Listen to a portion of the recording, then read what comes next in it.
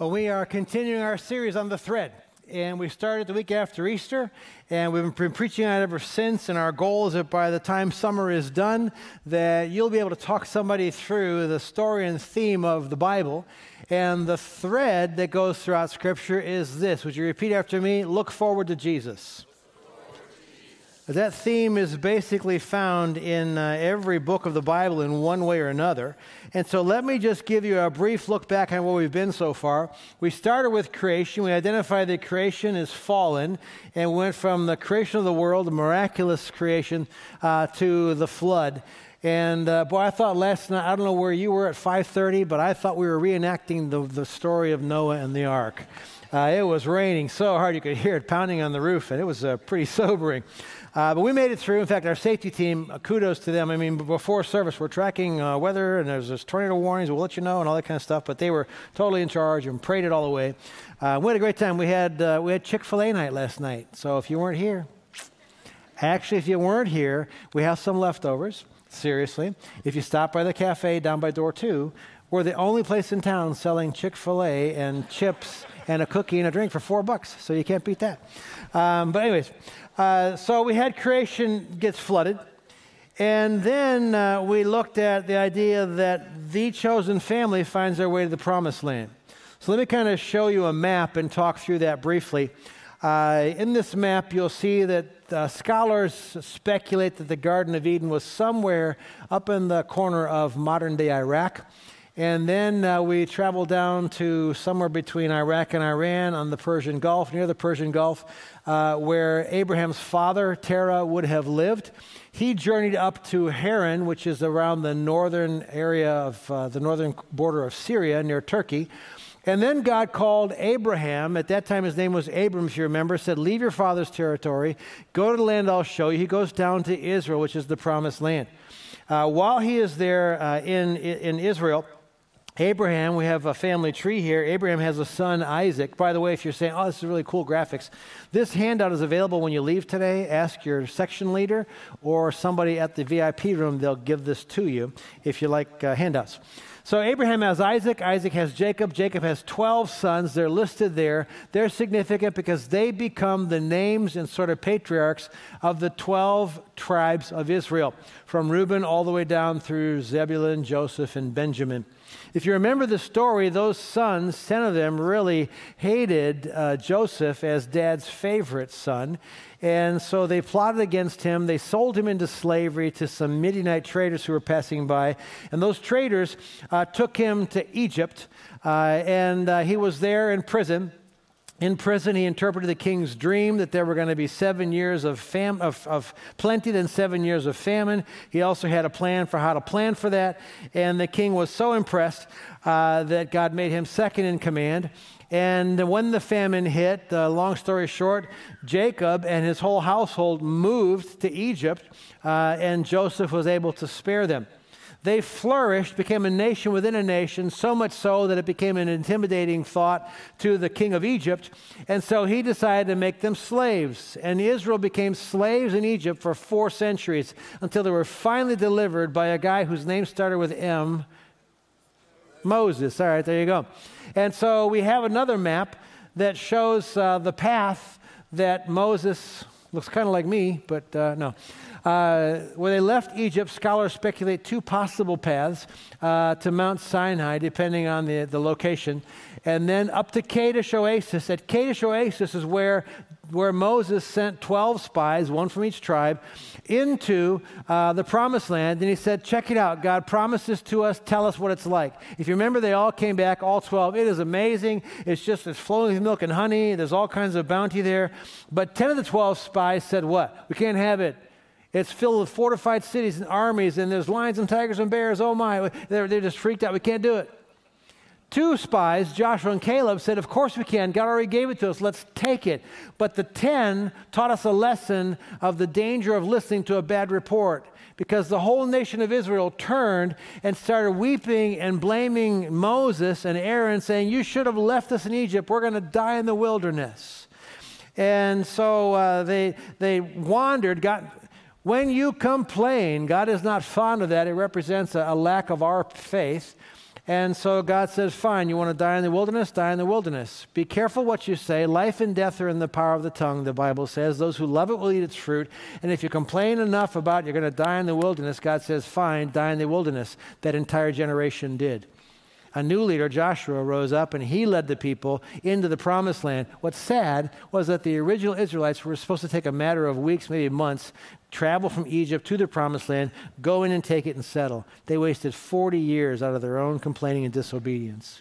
Joshua, though, rises up, leads the people in. God says to Joshua, be strong, courageous, and careful. Pastor Chris talked about that last week. Joshua goes in. They conquer the promised land, often called the land of Canaan.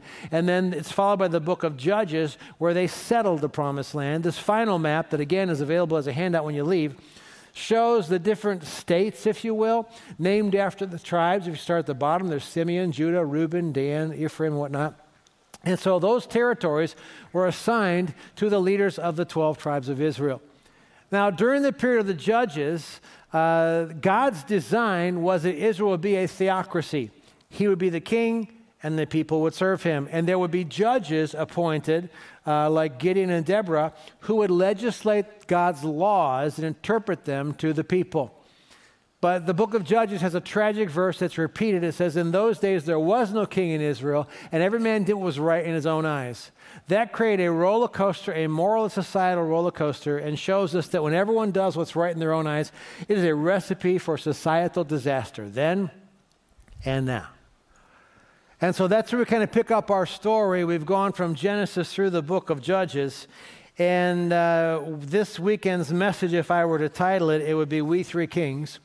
Not named after the Christmas hymn, but we're going to look at the golden age of Israel. Because as a monarchy, okay, if you're going to have a king, there were three kings, Saul, David, and Solomon, and they reigned during the time when Israel was united, all 12 tribes together serving God. That was the plan. And we'll pick up the story with the first king. And these three kings are kind of like bookends. The one each end serve as a bad example. And the one in the middle is the one to follow after, live that kind of life.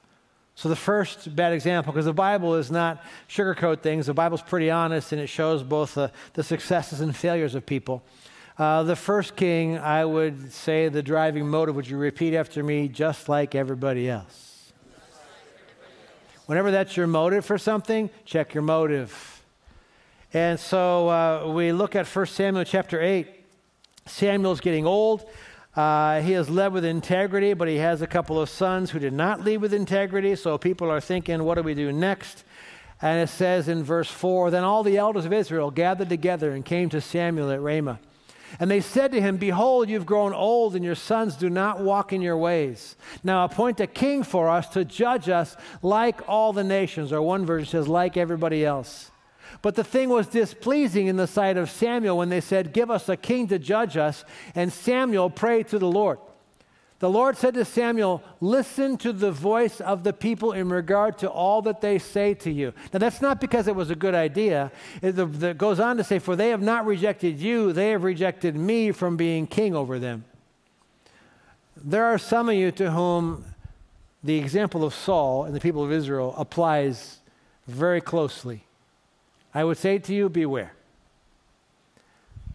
Some of you are living lives and aspects of your life, and it really wasn't what God wanted for you, but you insisted you had to have your own way. You hardened yourself, and you're going to get it. And maybe you prayed a prayer over it to kind of put a spiritual gloss on it, but it is not God's plan A for you. You have insisted on plan B, and what we see here is sooner or later, if you continue to insist and harden your heart, God will say, fine, you want plan B? Have plan B. That's what they did. And unfortunately, when we look at it, God gave them plenty of warning. He warned them that if you have a king, he's going to draft your sons into the army. He's going to take your daughters as his servants, as cooks and perfumers and bakers. He's going to put you into forced labor on his farms, forced labor to make his weapons. He'll take the best of your lands. He'll take a 10% tax from everyone, and he will oppress you. And God says, then you will cry out in that day because of your king whom you have chosen for yourselves. But the Lord will not answer you in that day. Interesting. Nevertheless, the people refused to listen to the voice of Samuel, and they said, "No, there shall be a king over us." And listen to what happens in this next sentence. "That we also may be like all the nations, that our king may judge us and go out before us and fight our battles." Did you catch the downgrade? Before this, God would fight their battles with them, for them, through them. And now we want a king to fight our battles. But it's just like everybody else. And so that's what God gave to them. And notice what God says there. I'm not going to answer you. When you insist, when you go your own way, when you go ahead and deny what I wanted and insist on the other, you can finally have that, but then don't ask me to fix it when you knew full well what you were doing and where you were going. So read the story of Saul. Saul is out one day. His father Kish lost some donkeys. He sends his son Saul to go find them in the wilderness, and that's where he and Samuel happen to meet. Long story short, he looks like a king. He's head and shoulders taller than everybody else, and sure enough, Samuel anoints him as king of Israel. And we see something about Saul from the get-go that is his Achilles heel, that is the reason for his demise. Early on, Samuel says to Saul, "I want you to go to Gilgal. I want you to wait there for 7 days. And at the end of that week, I will come and I'll offer a sacrifice to God before you go into battle, because you aren't authorized to offer sacrifices. That's a spiritual work, and you're the king. So wait for me and I'll do that." So Saul goes ahead and heads to Gilgal. Day 1, day 2, no Samuel. Samuel said 7, but day 3, day 4. Anybody else not real good at waiting? All right. Day 5, day 6, days that people are starting to scatter a little bit. Where's Samuel? Why aren't we going to battle? The Philistines are upon us. Day 7, Saul finally takes things into his own hands, and he goes ahead and he offers a sacrifice, even though Samuel said don't. Samuel said wait. And what I've learned, and I see here and elsewhere and in my own life, have you noticed that God's timing is different than yours? Typically, it's way longer than mine. Like, I want the answer here. God says, "No, here will be fine." That's what we see. And so Saul offers the sacrifice. As soon as he offers the sacrifice, guess who shows up? Samuel. Now listen to Saul, because in his response we see a lot that reveals his heart. But Samuel said, "What have you done?" 1 Samuel 13:11. And Saul said, "Because I saw that the people were scattering from me." You elect a king because of people pressure. Saul offers a sacrifice because of people pressure. And that you did not come within the appointed days. He blames Samuel. And the Philistines were assembling in Michmash. Therefore I said, "Now the Philistines will come down against me at Gilgal, and I have not asked the favor of the Lord. So I forced myself and offered the burnt offering." It's your fault, Samuel. You didn't come when you said you'd come. So I made myself do it. Somebody had to do it. Beware to those of you who like to blame other people or other circumstances. Well, because of them, because of her, because of him, it's my spouse, it's my parents, it's my family, it's my boss, it's my whatever. And beware to those of you who rationalize your sin. Well, I had to. What else choice did I have? Or many times we sin because we compare our sin to somebody else's sin. It's not as bad as their sin, so if they got away with it, and I can. Saul was a rationalizer and a blamer. And you can read that and see that throughout his life. And so as he does that, we see that God says, "Okay, I gotta find a new plan." Even though Saul led Israel for over 40 years. His reign was good, bad, good, bad, good, bad. But over and over again, you saw that trait come. He was not steadfast. He was not consistent. He was not faithful. He was not obedient. He would always succumb to pressure. Even one time when he was disobedient and Samuel said, "Okay, I'm done with you." And Saul goes, no, at least, he doesn't say, "Let's fake it," but let's fake it. Go with me to the temple and let's offer a sacrifice so we look good in front of the people. That's basically a paraphrase, but that's where his head was at. And so if you look at the change of kings from Saul to David, in that same instance in 1 Samuel chapter 13, in verse 13, Samuel said to Saul, "You have acted foolishly. You've not kept the commandment of the Lord your God, which he commanded you. For now the Lord would have established your kingdom over Israel forever. It would have been you, your sons' sons, your grandsons, and on and on. And this is early in his kingdom. But now your kingdom shall not endure. The Lord has sought out for himself a man after his own heart. Now notice something. Saul's reign doesn't end now. It took decades. And one of the bad things about sin is, did you ever commit a sin and you didn't pay for it right away? Nod your head, come on. And so unfortunately, we get conditioned that I sinned, but I kind of got away with it, so maybe I can get away with it, and it accumulates in us.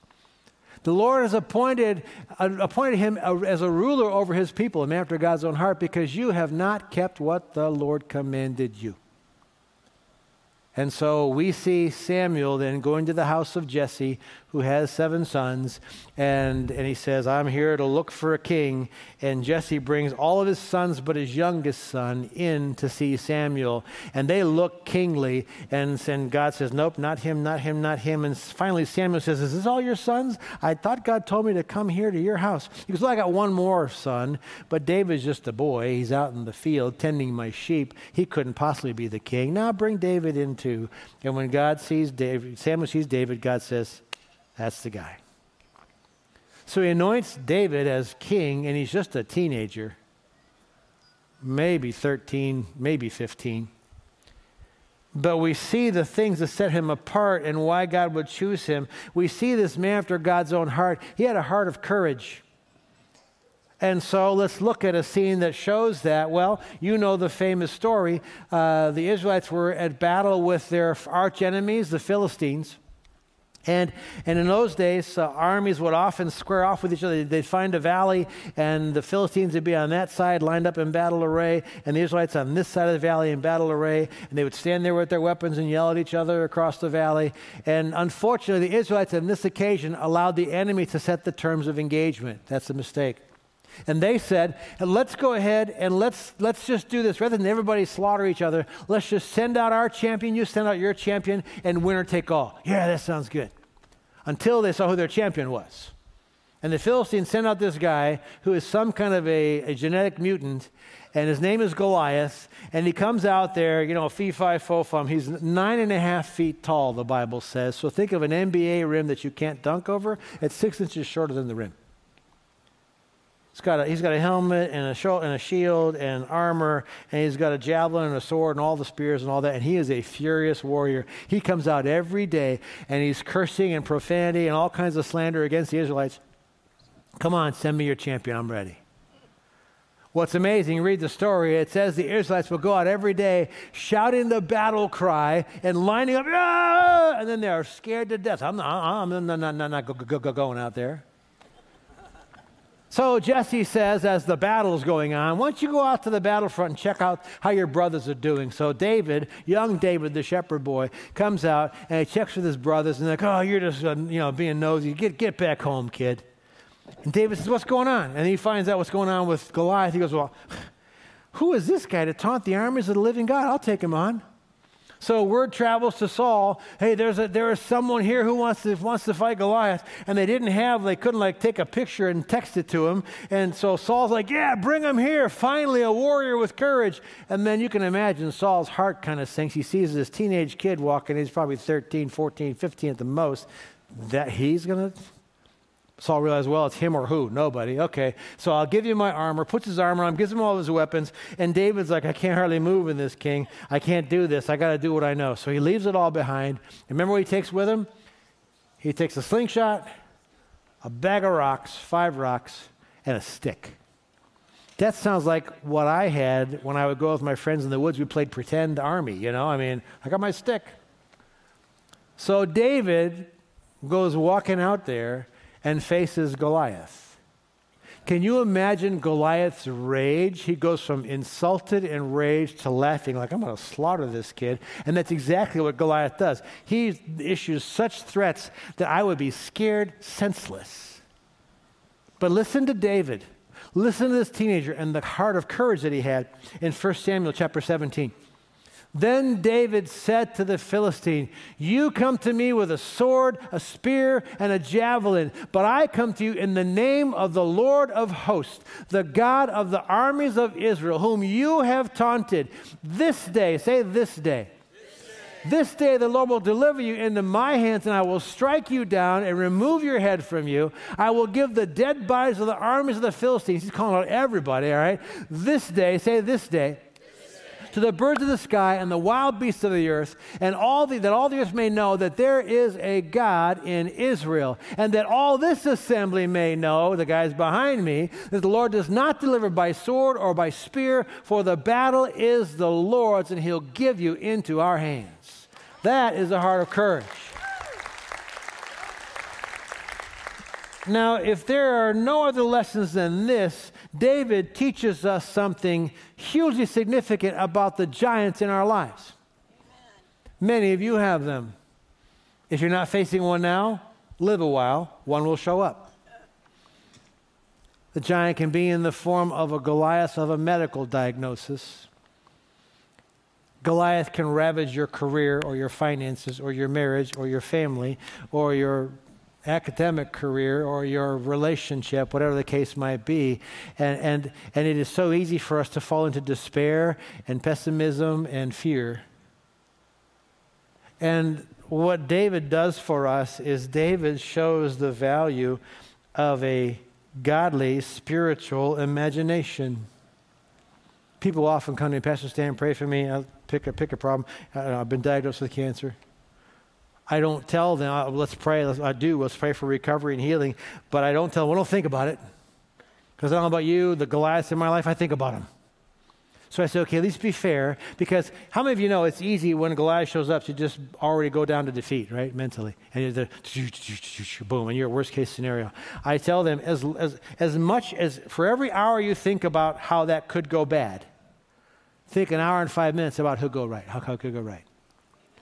So for every hour that you're thinking about you're living homeless because you lost your job and you can't find another whatever, think about finding a new one and a year later saying, wow, I'm in a better place now than I was. For every hour you spend thinking about the diagnosis from bad to worse and you're at your own funeral, think about how instead an hour and 5 minutes worth of, you know what, looking back and a year later you're saying, I am feeling better than I've ever felt before. God touched me.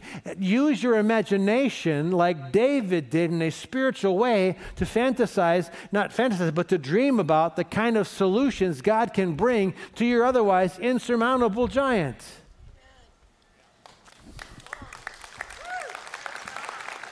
He had a heart of courage. Have one. He had a heart as a true friend. You can read about his relationship with Jonathan, that was the son of Saul, King Saul. And here's the problem. David had difficult people in his life too. You don't have any, so we'll just move on. No. David had Michal, was one of his wives, and the Bible says she despised her husband, so she was a difficult person. Saul was a difficult person because it doesn't surprise me, Saul, as soon as David kills Goliath, they have a victory parade, right? And what are they saying? Saul has killed his thousands, David has killed his 10,000s. Victory parade, supposed to be a good thing. Last night, Joyce and I were watching a documentary on Cleveland sports. How basically our psyche has been damaged by all the losing, right?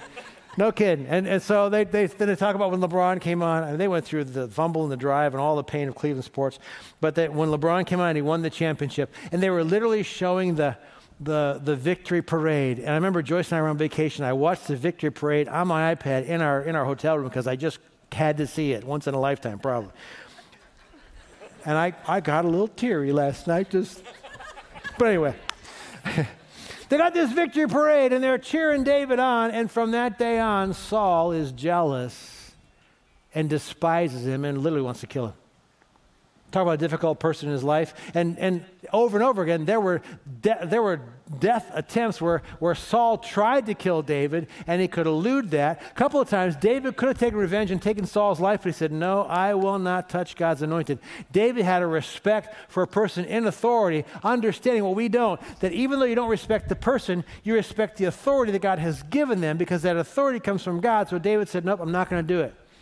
So from the time he's 16 to the time he becomes king at 30, he has to deal with the difficulty of Saul. He has to deal with a guy named Shimei, and they're on this royal parade and Shimei is just walking alongside, just kicking rocks and swearing at David.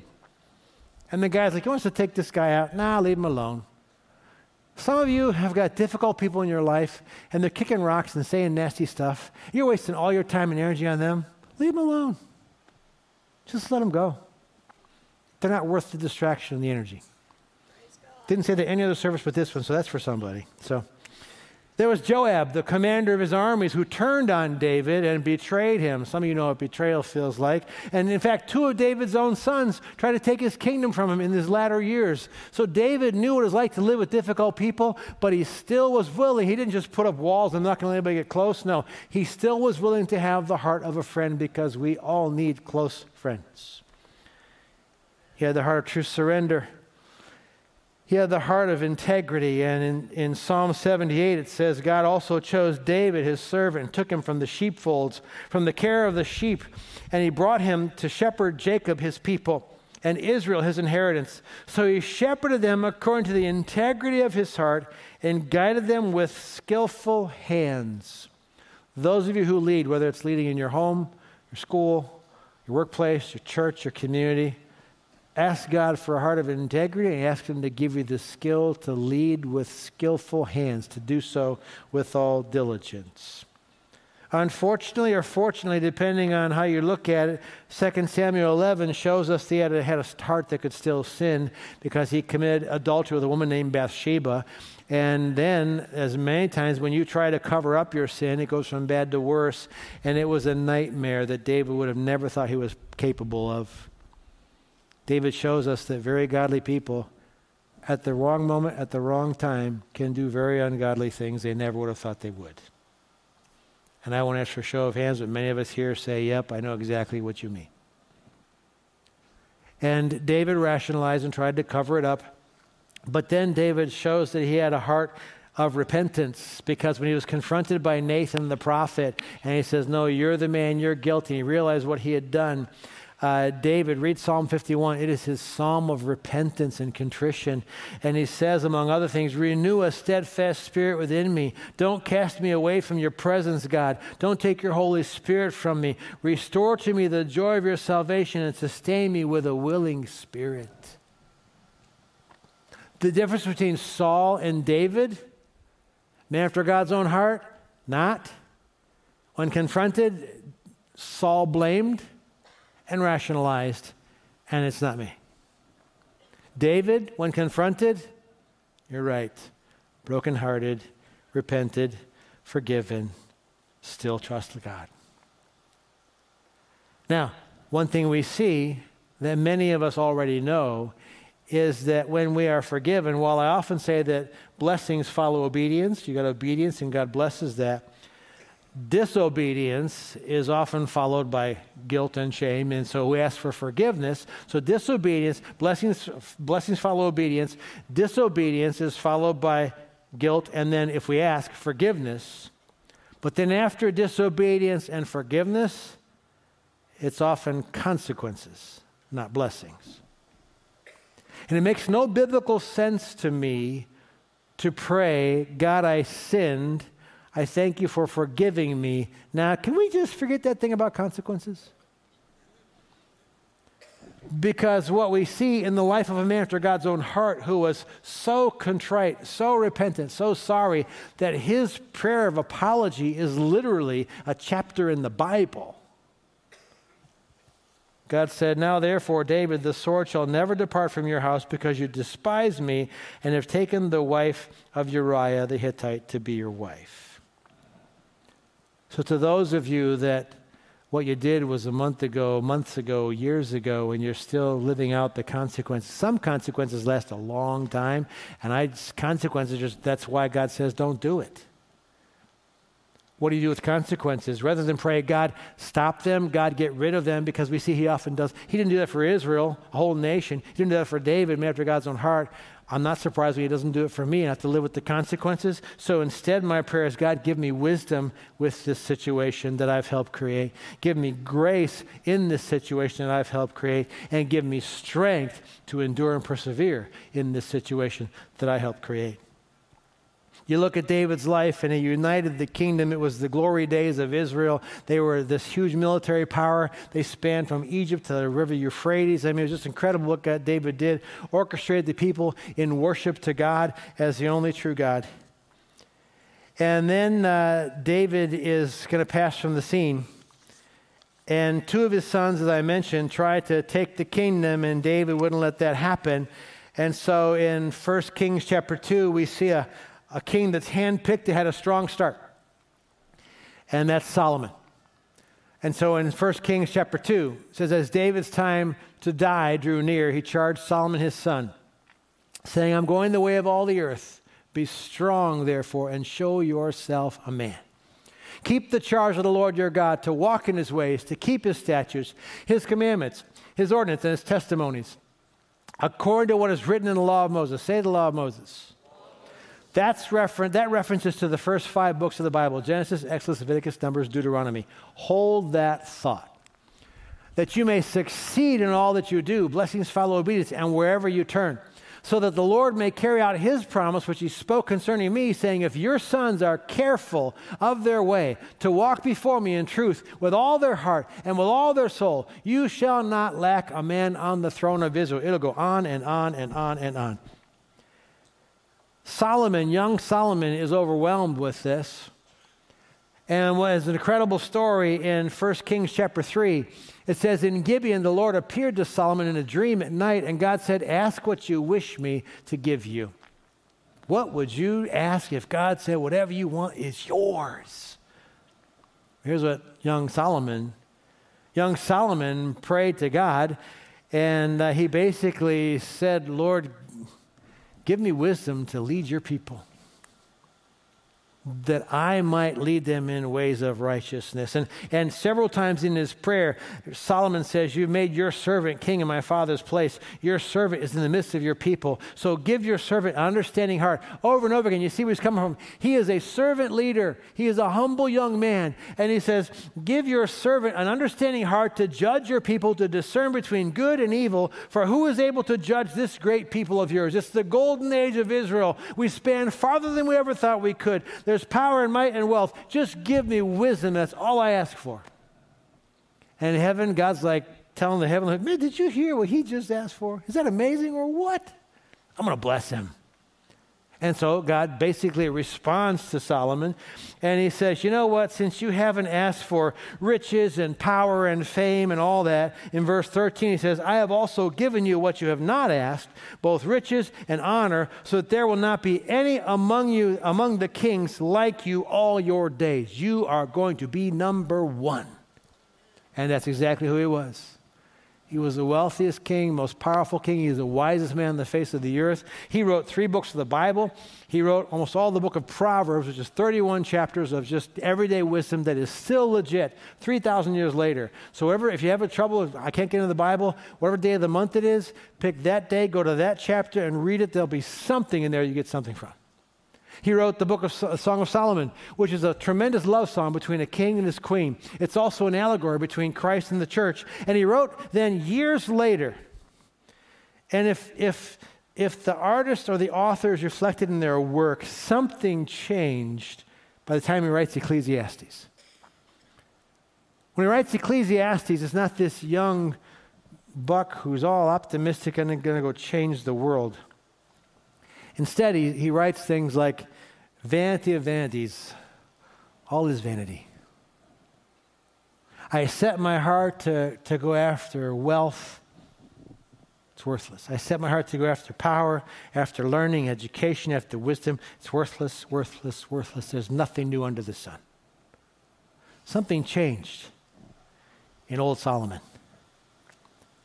Something changed that introduced disaster to the nation that he led. Next week, we're going to look at what is disastrous for any nation, and it's a little too close for comfort. It's way too close for comfort for me.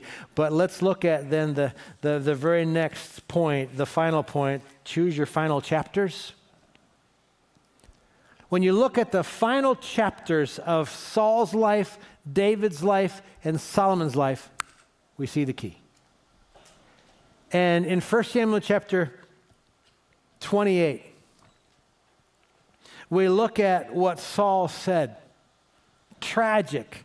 A guy who's the first king, anointed to be king of Israel. And Saul answered, he said, I am greatly distressed, for the Philistines are waging war against me, and God has departed from me, no longer answers me, either through prophets or by dreams. How catastrophic and sad is that? But see, Saul's problem was he was religious. He went through the religious motions, but it never really transformed his heart. And that kind of person, long enough, when you just go through religious motion, you just kind of check in here, whatever, to just do your thing and you're gone. When it doesn't really change you on the inside, then your relationship with God becomes an empty shell. Solomon. We look at Solomon. What went wrong with Solomon? Why did his tone and demeanor change? He had everything handed to him. In 1 Kings 11:4, it says, for when Solomon was old, his wife turned his heart away after other gods, and his heart was not wholly devoted to the Lord his God, as the heart of David his father had been. And what's interesting is I mentioned to you how it's said to keep the law of Moses. When you go back to Deuteronomy, the last book of the law of Moses, and you read about God's warning, if you ever have a king, God says, your king shall not multiply horses for himself, nor shall he cause the people to turn to Egypt to multiply horses, nor shall he multiply wives for himself. He shall not increase silver and gold for himself. And guess what Solomon's biography includes? 700 wives and 300 concubines. What? He was so wealthy that silver became worthless in silver and gold. And guess what Solomon amassed to himself but a phenomenal army filled with horses and chariots. And want to guess where they came from? Egypt. Solomon did everything picture perfect that God's word said not to do. And the only thing I can imagine, how does that happen? It doesn't happen overnight, because on day one, he's this sensitive, humble servant leader. All I want is wisdom to lead as you have called me to lead. I can only surmise that what happened to Solomon can happen to most of us as American Christians if we're not extremely careful. And that is that Solomon lost his humble dependence on God through the blessings and the success and the power, and it distracted him to disobedience and destruction. I feel bad for God, if that makes sense, that the very one who blesses us, we get distracted away from him to the blessings. To the wealth, to the power, to the fame, to the convenience, to the whatever. And what we used to be, there was a time when Solomon was so amazed and so in awe of it, but then he became somewhat Saul-like, and he could go ahead and compromise and rationalize. And he didn't just add one wife, but hundreds of wives. He didn't just have some wealth, but phenomenal wealth and multiply. It's a picture-perfect rebellion against what God said. So much so that when you look at then how things fell down spiritually, he literally, it says that he built high places for Chemosh, and for Molech, the detestable idol of the sons of Ammon. Do you know who Molech was? He was a pagan god to whom his followers offered child sacrifice. This is the wisest godly man on the planet. If the wisest, formerly godly man on the planet can sin in such horrible ways, so can I. So can you. Well, is there any remedy? Is there any hope? Yes. We learn from Saul, we learn from Solomon, and then we follow after the example of David. Because you look at David, this man after God's own heart, when he was a kid in the fields, wrote some of those Psalms that we look at now, because it was in the fields that God saw him as a man after God's own heart. When he was writing Psalms of wonder for creation, how amazing God was. And he started that when he was young, and yes, he sinned and failed, but he repented, and God restored him, and he went through the consequences, but he kept his heart tender before God. One of the last prayers of his life, 1 Chronicles 29, David blessed the Lord in the sight of all the assembly. And David said, "Blessed are you, O Lord God of Israel, our Father, forever and ever.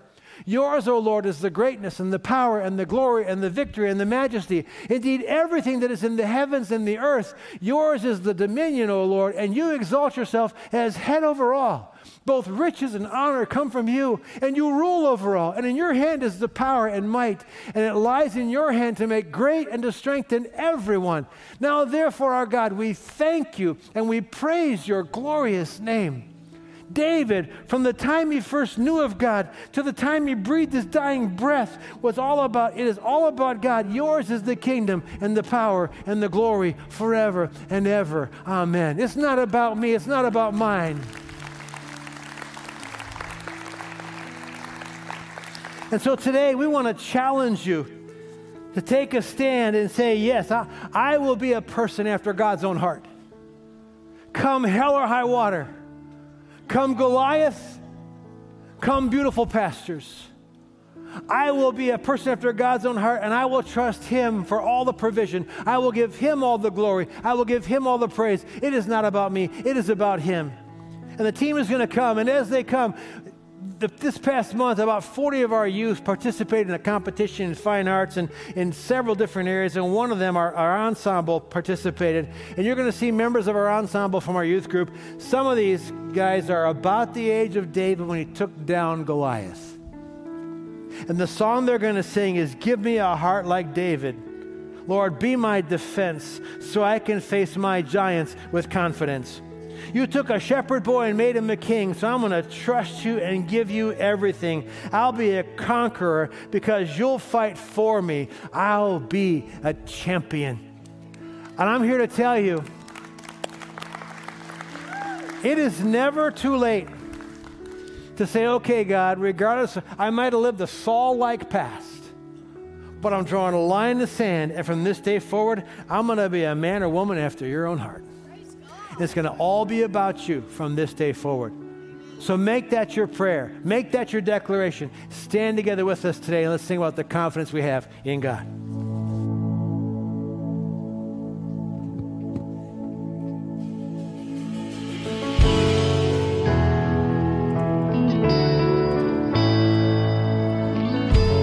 I'm not a warrior. I'm not afraid to lose. I feel unqualified for what you're calling me to do. But with your strength, I got no excuse. 'Cause both my people are exactly who you use. To be a hope like Daniel in the lion's den. Give me a hope like Moses in the wilderness. Give me a heart like David. Lord, be my defense, so I can face my giants with confidence. Took a shepherd boy and made him a king, so I'm gonna trust you and give you everything. I'll be a conqueror, 'cause you'll fight for me. I'll be a champion, claiming your victory. Give me a faith like Daniel in the lion's den. Give me a hope like Moses in the wilderness. Give me a heart like David. Lord, be my defense, so I can face my giants with confidence. I'm gonna sing and shout and shake the walls. Won't stop until I see him fall. Gonna stand up, step out when you call. Jesus, Jesus. We're gonna sing and shout and shake the walls. We're gonna stop until I see him fall. Gonna stand when you call. Jesus, give me faith like Daniel in the lion's den. Give me a hope like Moses in the wilderness. Give me a heart like David. Lord, be my defense, so I can face my giant and confidence. Faith like Daniel in the lion's den. Give me a hope like Moses in the wilderness. Give me a heart like David. Lord, be my defense, so I can face my giants with confidence. So I can face my giants with confidence. Amen. Amen. All right, I want you to go out there and face your giants with confidence. Enjoy the rest of your weekend.